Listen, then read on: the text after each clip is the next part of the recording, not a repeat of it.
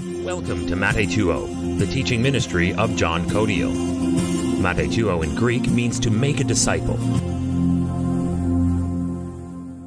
The third question. Pastor, I have a doubt regarding the following scripture. 1 Timothy 5:9. Okay, let's go there. 1 Timothy 5:9.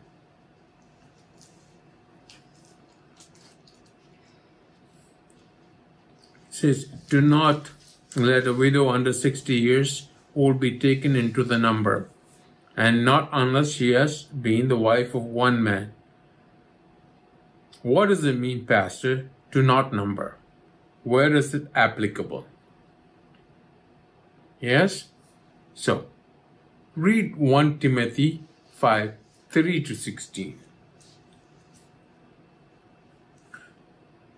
Honor widows that are widows indeed. Yes. But if any widow Honor widows who are really widows. Yes? That means there is a category that is not really widows. Yes, is that clear? Yes? Yes, we must understand this. Yes?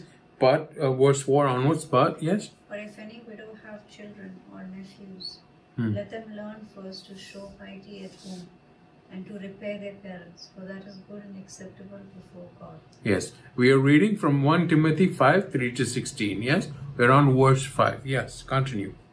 Now she that is a widow indeed and desolate trusts in God and continues in supplications and prayers night and day. But she that lives in pleasure is dead while she lives. And these things give in charge that they may be blameless. But if any provide not for his own, and especially for those of his own house, he has denied the faith and is worse than an infidel. So this is talking about widows, providing for widows.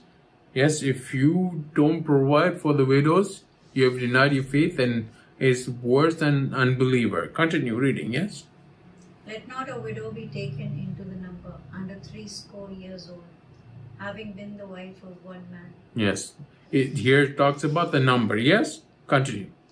Well reported of for good works, if she have brought up children, if she have lodged strangers, if she have washed the saints' feet, if she have relieved the afflicted, if she have diligently followed every good work. But the younger widows refuse, for when they have begun to wax wanton against Christ, they will marry, having damnation because they have cast off their first faith. Yes. Again, because you're reading King James Version, I'm going to read it. It says, but refuse ye younger widows, for they have begun to grow wanton against Christ. That means what? They have decided, okay, Christ is good and all that, but the flesh is calling. Therefore, I should answer the call to the flesh. Do you understand? When our cat we have is in heat, goes meow, meow, lets the whole neighborhood know. Meow, meow, meow, meow, meow, meow. And for the most part, most of the tomcats ignore her. Why? Because it knows better than to come. Because Anu will shoo them away. Do you understand? But here, I'm not talking about cats, I'm talking about widows. Yes? They grow what? Wanton against Christ. They decide to marry. Yes? There's nothing wrong with getting married. But if you are in the number, I will talk about that. Yes? Then they're not true widows. Do you understand? If you want to get married, get married. Do you understand? But that means you are no longer a widow, yes? Am I clear on this? Yeah, well, I'll explain this as when we finish reading the scripture, yeah? Continue. And besides, they learn to be idle, wandering from house to house, and not only idle, but tattlers, also in busybodies, speaking things which they ought not. Yes, that means what? If they're not worried about anything, then they start gossiping about things. Nowadays, we are very good at not gossiping and covering everything that is gossip in prayer. this is a prayer. This is a prayer request. Prayer. Oh, the person said to pray for this. Pray for this person. No, it's gossip. Don't allow that to happen. You continue. I will therefore that the younger woman marry, bear children, guide the house, give no occasion to the adversary to speak reproachfully. For some are already turned aside after Satan. If any man or woman that believes have widows, let them relieve them, and let not the church be charged, that it may relieve them that are widows indeed. Yes, that are really widows. That means in a church, in a book in the church, for example, the widows are numbered and kept to be taken care of by the church. Everybody in the church contributes to the welfare of the widows. This is the number. If you are in that number and you decide to marry, then you are no longer in that number. Do you understand? Yes. But this is what it means by the number. Yes?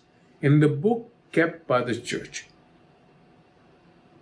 As a community, we are to take care of the widows. But what are widows? How is this applicable?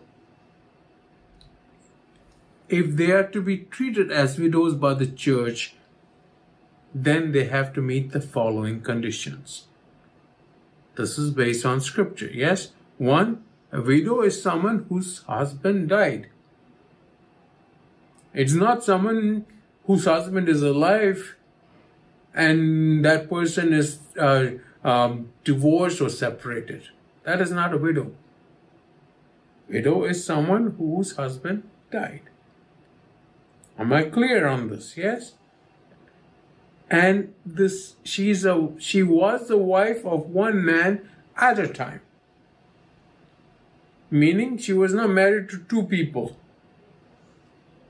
It's not polygamy, it was monogamy. If the first husband died and then she married the second person, that's also okay. Because scripturally that's okay. And that person dies, then she is a widow. Doesn't matter if she had 5 husbands, if they all died, she is a widow. Am I clear on what I'm saying? Yes? Yes. But these 5 husbands are consecutive, not together. They're not like the Pandavas. Yes? Do you understand? Am I clear? Yes? Yes? So, it's a wife of one man at a time. Yeah? So that's what 1 Timothy 5:9 says. Yeah? And they should have no children or descendants. Why? Because then the children should take care of the widows. You should take care of your mother, yes? If you have grandchildren, you should take care of them. If you're not, you're worse than an unbeliever, yes? Yes. And if they don't have a means of income, what do they become? Desolate and in need. That's why Jesus had compassion on the woman, on the widow at Nain, yes? Her only source of income died. And she was going to party that. And Jesus disrupted that funeral service. Hallelujah. Yes? They must be trusting in God and they must live in daily prayer. What does that mean? They must have a relationship with God. Yes? And they should not be a pleasure seeker and they must not be blameless. I mean, they must be blameless in life and conduct. In other words, there should not be a person of bad reputation. There's false, bad reputation, all that, but this is talking about the real, yes? Now, Paul says they must be at least 60 years old. I agree with that because the Bible says so. Do you understand? Because if you're less than 60, you can marry. But even if you're more than 60, this is what I'm trying to say. If you're 65 and you want to get married, that is your choice. Just because you're 65 doesn't... That's what I'm trying to say. Do you understand? Yes, but to be in that number, you must be what? 60 years old. Yes? So, when it says she has brought up children, yes? And if she doesn't have children, how can she bring up children? It's talking about helping the church.